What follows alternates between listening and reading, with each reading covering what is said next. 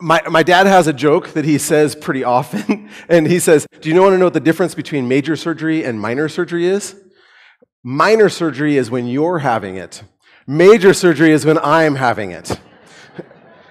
So, what we are going to be talking about today is about mercy. We're going to be looking at God's mercy. And today we're going to look in the book of Jonah. It's almost the exact opposite, because when Jonah says, when I get mercy, it's the good one. When you get mercy, it's not what I want. It's upsetting, especially when it's somebody who is your enemy. And when it's like that, it's upsetting mercy. It's repugnant mercy. That's not what he wanted. So today we're going to be considering the deep mercy of God. And I'm hoping that for us, all of us this morning, we are going to be able to see God's mercy in a bit deeper way, a more powerful way, something that makes it seem more amazing than it has ever seemed before for us. We're actually in a series on where we've been reading through the Bible, a specific part of the Bible in the prophets of the Bible. And we said, hey, you maybe don't know a lot of these scriptures really well, maybe little bits of it, but not all of them very well. And what we heard from these prophets is that they were people who brought God's word to his people. And one of the things that gets repeated to them is God says, return to me. God wants his people to come back to him. He wants to offer them mercy. He says, I want to be with you. I want relationship with you. And those messages were primarily given to two kingdoms, to the kingdoms of Judah and Israel. Those people had a common history together. In their past, they were one people, and they had come out of Egypt together, out of slavery, and they were united with God by a solemn promise. God said, I am with you. You are mine. You belong to me. So they were so linked to God by this sacred bond that God wasn't going to give them up. And so he powerfully and relentlessly sought after them and kept calling them back to them. He said, hey, don't be like all the other nations around you. They're inhumane. They treat people poorly. This is not the way that I want you to live life. I want you to live as my people. There are specific ways I want you to separate yourself from those other people and be like my people. But they didn't always act like God's own special people. So the prophets, they said, hey, this stuff is not right. And sometimes if you've read or if you have experience of thinking about the prophets, sometimes it can sound a little bit like, hey, they're kind of yelling at people to stop things. Well, they were doing some pretty terrible things. It was characterized by idolatry of worshiping other gods, by selfishness and rapacious business practices, all of that kind of stuff. And they're abusing other people for profit, and they don't seem to care about God at all in the world. They're just giving God lip service. So while the prophets did speak primarily to Israel and Judah, they did sometimes speak to some of the surrounding nations. And a lot of the text that we have read in our going through this Immerse series has been, we're reading through these different speeches that these prophets have had and said to either Israel or to the other nations around them. Mostly messages. But the book of Jonah is a little bit different. We are not going to be going in through everything in Jonah. We are doing an overview of all the prophets. It's just a whirlwind tour. So we're going to look at a couple little bits in this book of Jonah, which was in this last week's reading. And Jonah was sent by God to go speak to a town called Nineveh, a big city called Nineveh. I mean, it was in a different country. We'll get to that. If you are familiar with the story, you know that he was sent to head in one direction. But when he left, he went in the other. He went the opposite way. Jonah's a pretty interesting guy.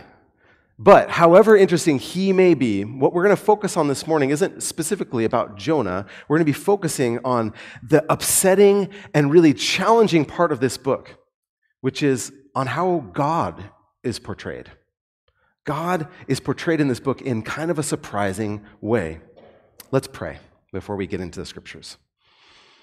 Lord, we thank you for this morning, that we've got to wake up. Lord, thank you that we are here. We want to say that we want to learn something about you. May you reveal yourself to us this morning in a new way, even if it's surprising. We want you. We don't want just our own idea of who you might be, but we want you.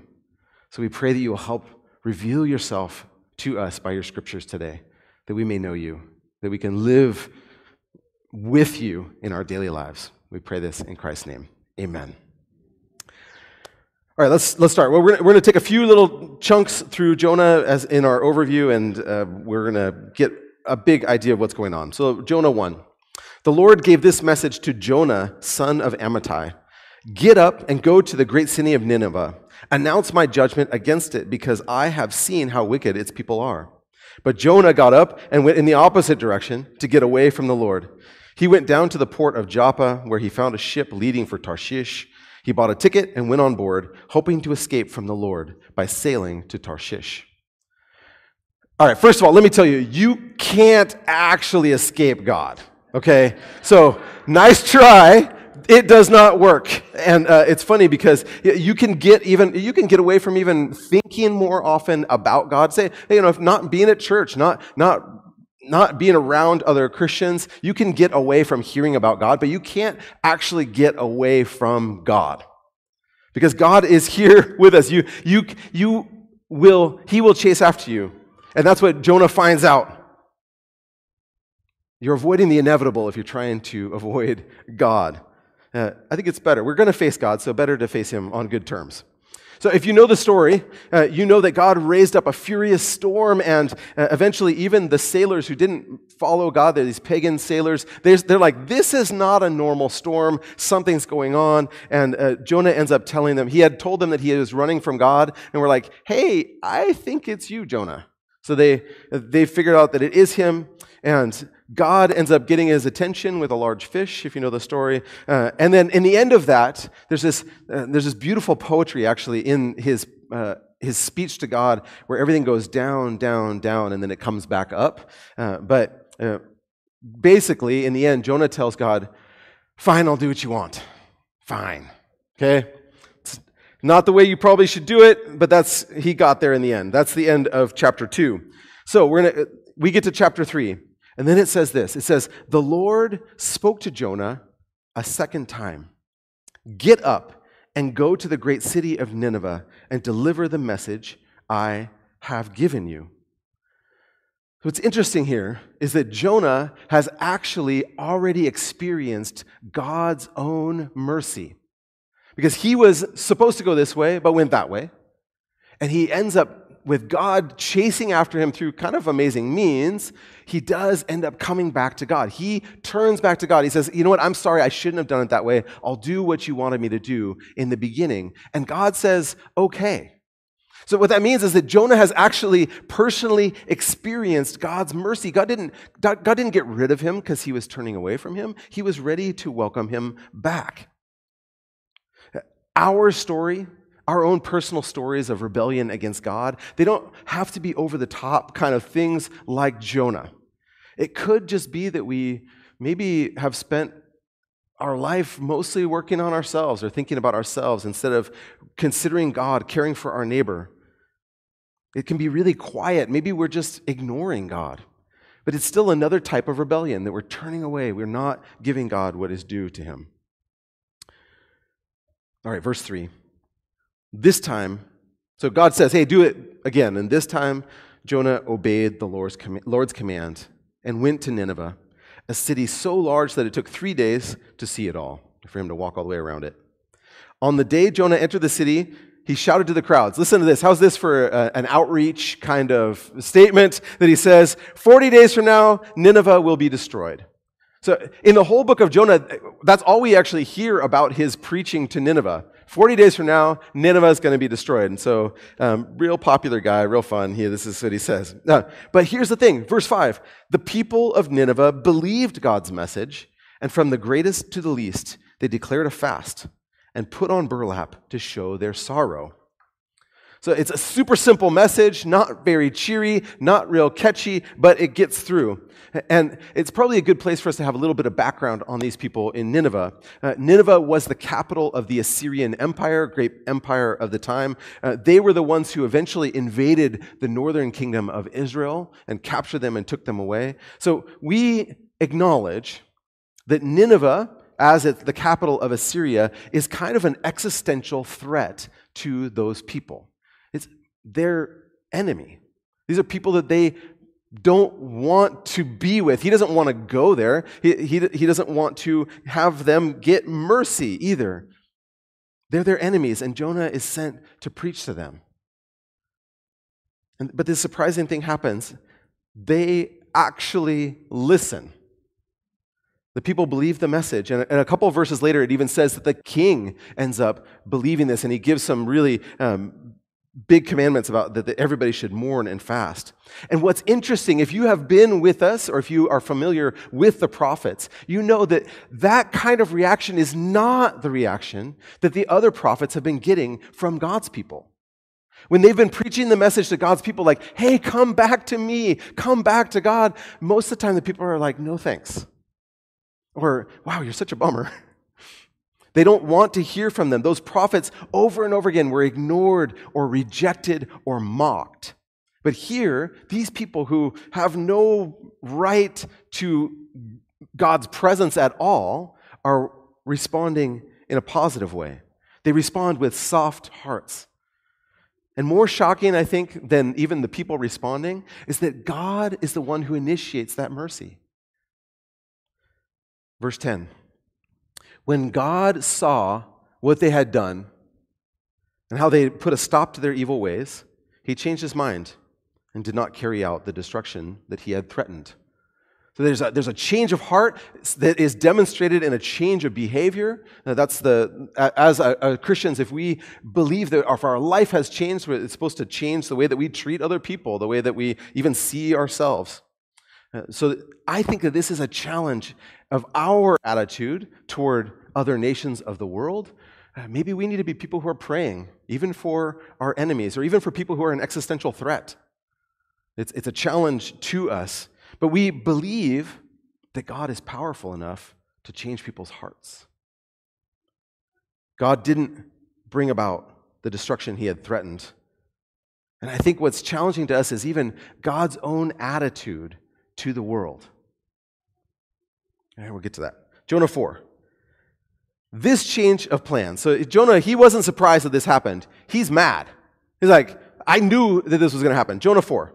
This change of plans greatly upset Jonah, and he became very angry. So he complained to the Lord about it. Didn't I say before I left home that you would do this, Lord? That's why I ran away to Tarshish.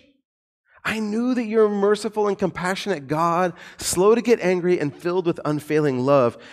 You're eager to turn back from destroying people. Ugh. Just kill me now, Lord. I'd rather be dead than alive if what I predicted will not happen. The Lord replied, is it right for you to be angry about this? I love God's very calm about this. So Jonah, very worked up. I want to die. This is not what I wanted. This is not what I wanted. These people stink. I hate these people. I wanted you to smite them. There's no smiting happening right now. Like a little smite. Come on, Lord. Like, please make this happen. But God is merciful to the people of Nineveh, and it makes him mad.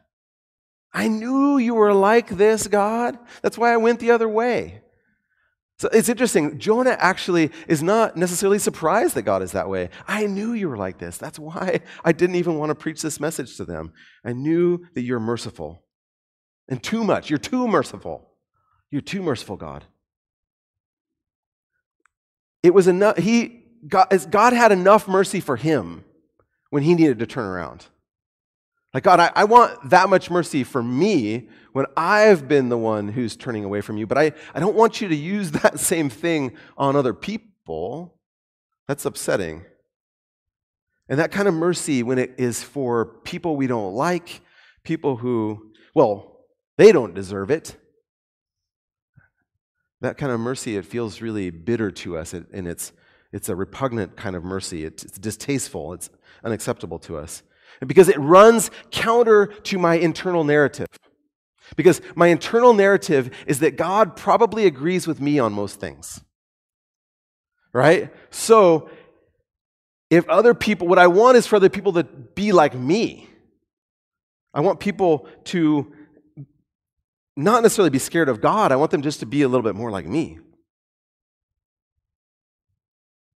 We want God to kind of stop other people and give them a little bit of a smite, like the bad people. Those bad people, we want to smite them a little, not kill them, just not let them thrive. We don't want other people to thrive if they don't agree with us. I have several brothers, but I have one brother in particular who is a follower of Jesus, and he and I have joked that as Christians, you can't wish really bad things on people because you're a Christian now, so you can't do that kind of stuff. So you can't say a real curse on somebody, but we have joke curses that you can say on people. I hope your toast falls jam side down. Yeah. I hope you get a paper cut. Something like that. Yeah, right? I hope you bite your cheek today. Whatever. I don't know. That kind of stuff. It's spiteful. It's mean. It's not right. Okay. But, it's not it's kind of funny, but it's mean. It's still mean. It's not okay. Right? Because what I'm saying is that deep down, we want God to get the other people. That's the same spirit in me that's coming out. I want God to agree with me about other people, kind of be on my side. I want God to be like my big brother on the playground and come to my aid when I want and be on my side. He doesn't even know what happened, but he's on my side. That's what I want.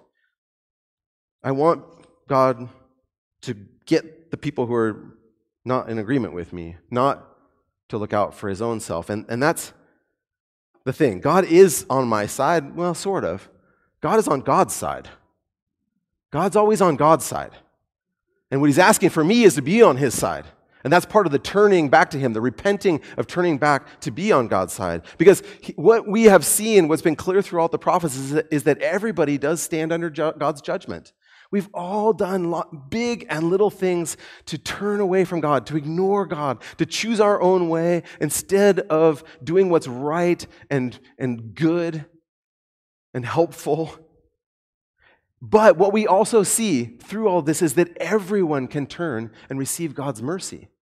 God is open to everyone, even people from Nineveh. It's kind of helpful. It's not as extreme as it would sound to us today. But if we heard something like, if Jonah was going to go speak to a terrorist camp or something like that, if God was sending someone to preach to somebody who you really think is beyond being saved, and they all give their life to God.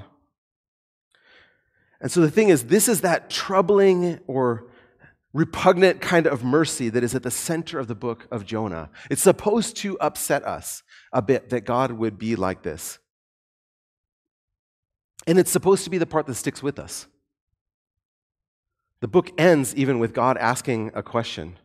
The question just kind of hangs in the end, and it's a repetition of that question that just got there. God is speaking to Jonah as he's moping, and he says this. It's the very end of the book of Jonah from chapter 4. He says this: Nineveh has more than 120,000 people living in spiritual darkness. This is God talking to Jonah, who's really upset.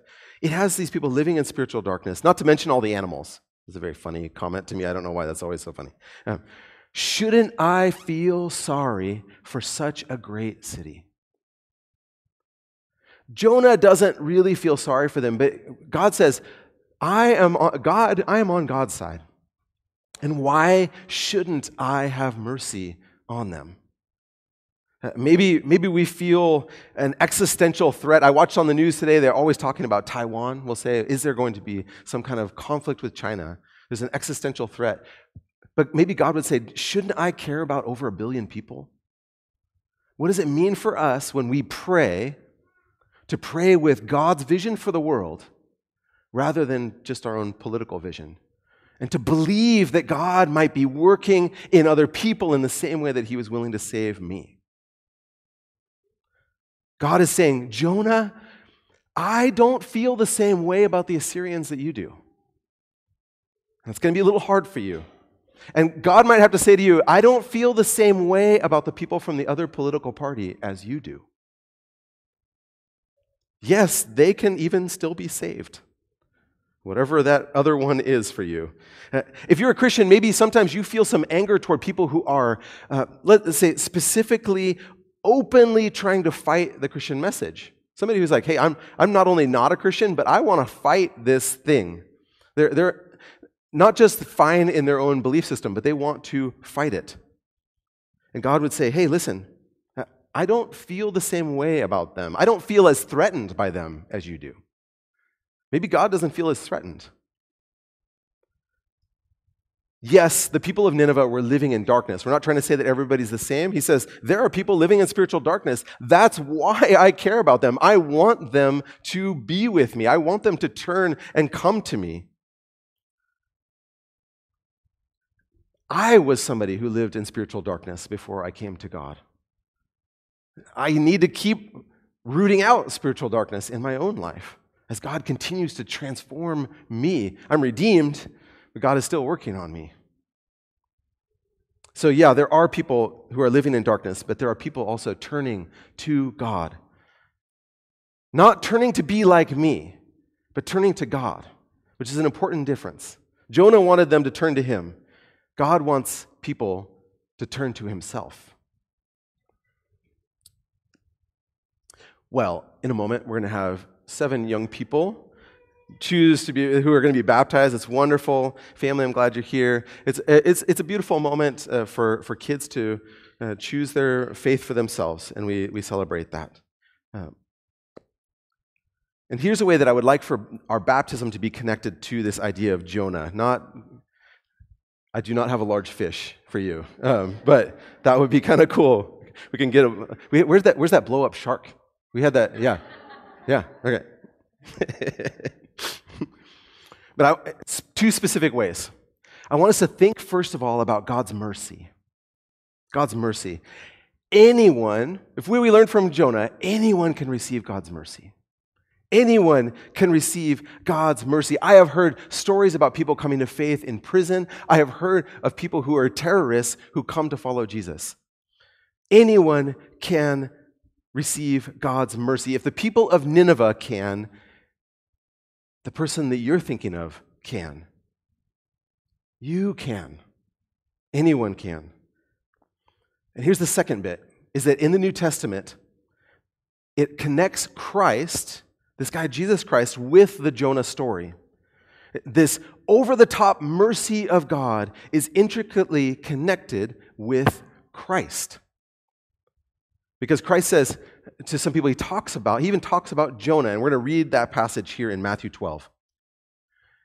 One day, some teachers of the religious law and Pharisees, who were a specific sect of people who were trying to follow God's laws very assiduously, very closely, they came to Jesus and said, "Teacher, we want you to show us a miraculous sign to prove your authority." Here's the deal. He's already been doing lots of signs, okay? Like, there's been plenty of people who are healed, all that kind of stuff. But they say, we want you to do a sign. Like, do a trick for us, please. Right? But Jesus replied this: "Only an evil, adulterous generation would demand a miraculous sign. But the only sign I will give them is the sign of the prophet Jonah. For as Jonah was in the belly of a great fish for 3 days and 3 nights, so will the Son of Man be in the heart of the earth for 3 days and 3 nights. I am going to die and rise again. The people of Nineveh," he says in verse 41, "will stand up against this generation on judgment day and condemn it. For they repented of their sins in the preaching of Jonah." Not very nice preaching either, not like Jesus is, right? "Now someone greater than Jonah is here, but you refuse to repent." I'm bigger than Jonah, and I'm here talking to you, and you're not turning. Those fools, they turned to God from Jonah.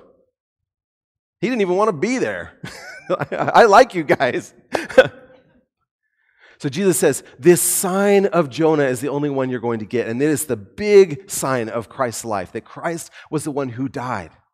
And 3 days later, he rose again. And what the New Testament tells us is that Jesus, when he died, he was actually taking on our sin. He was the one who was dying for us. He was willing to give his life for us. He gave his life for our sin. And then the resurrection of Jesus proves that what he said was true, that he has the power over sin and death, that we can have confidence now to follow him because he is alive. That he says all sins, in another place Jesus says all sins, all blasphemy, anything bad you have said about God, any kind of sin that you have done can be forgiven. Anything is forgiven. The only thing that's not forgivable, he says, is the blasphemy of the Holy Spirit. And you know what that is? That's saying to the Holy Spirit, I don't want you to work in my life. The only way that we could not be saved is to tell God to get away. But if we let God in, even a little bit, we can have God's mercy. It doesn't matter what has happened in the past. God can give you the mercy you want. You can be with God. So here's this week's challenge I would like to give with you. Some of it is changing our minds about other people. Some of it is changing ourselves. I would like for you this week to think about this. I would like you to pray at least 3 times this week for somebody you think could never turn to God for mercy.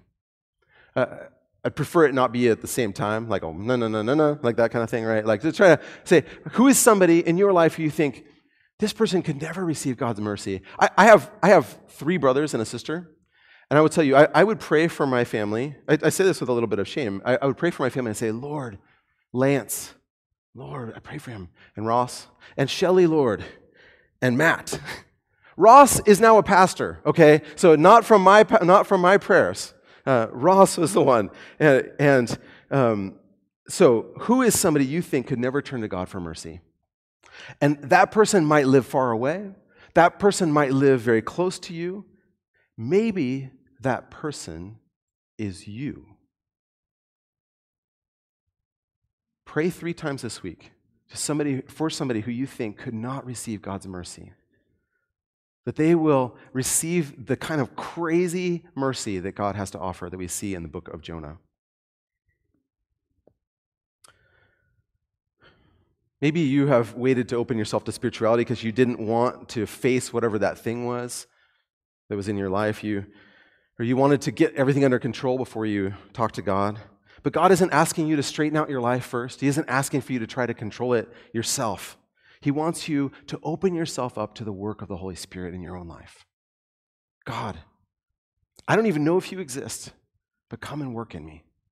Change this thing in me. Because there's nobody who is out of reach of God's mercy. And I'll go even farther. I will say, unless you believe that God might have mercy on even a person who you find repugnant, you haven't understood the depths of the power of the cross.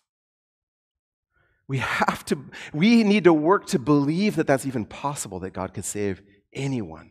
It changes the way that we love other people, and it might even change the way that we love our enemies.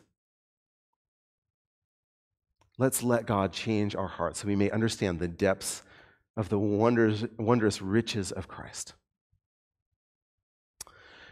That is the end of the book of Jonah, and that is the end of our series in Immerse, which I hope you have learned some cool stuff from that. We are going to begin a new series next week called Flourishing Faith. We're going to be talking about 3 elements about what it takes to have faith, to not only survive in our world today, but really to thrive, to flourish. And the funny thing is this series is going to be kind of the opposite of Immerse. In Immerse, we read a lot of scripture, and then we would get like some small thing that came from each week. But this one, we're going to be looking at 2 different verses and exploring it for 3 weeks. It's going to be really great. I hope that you will love it. It's this flourishing faith. We're going to spend some great time on that.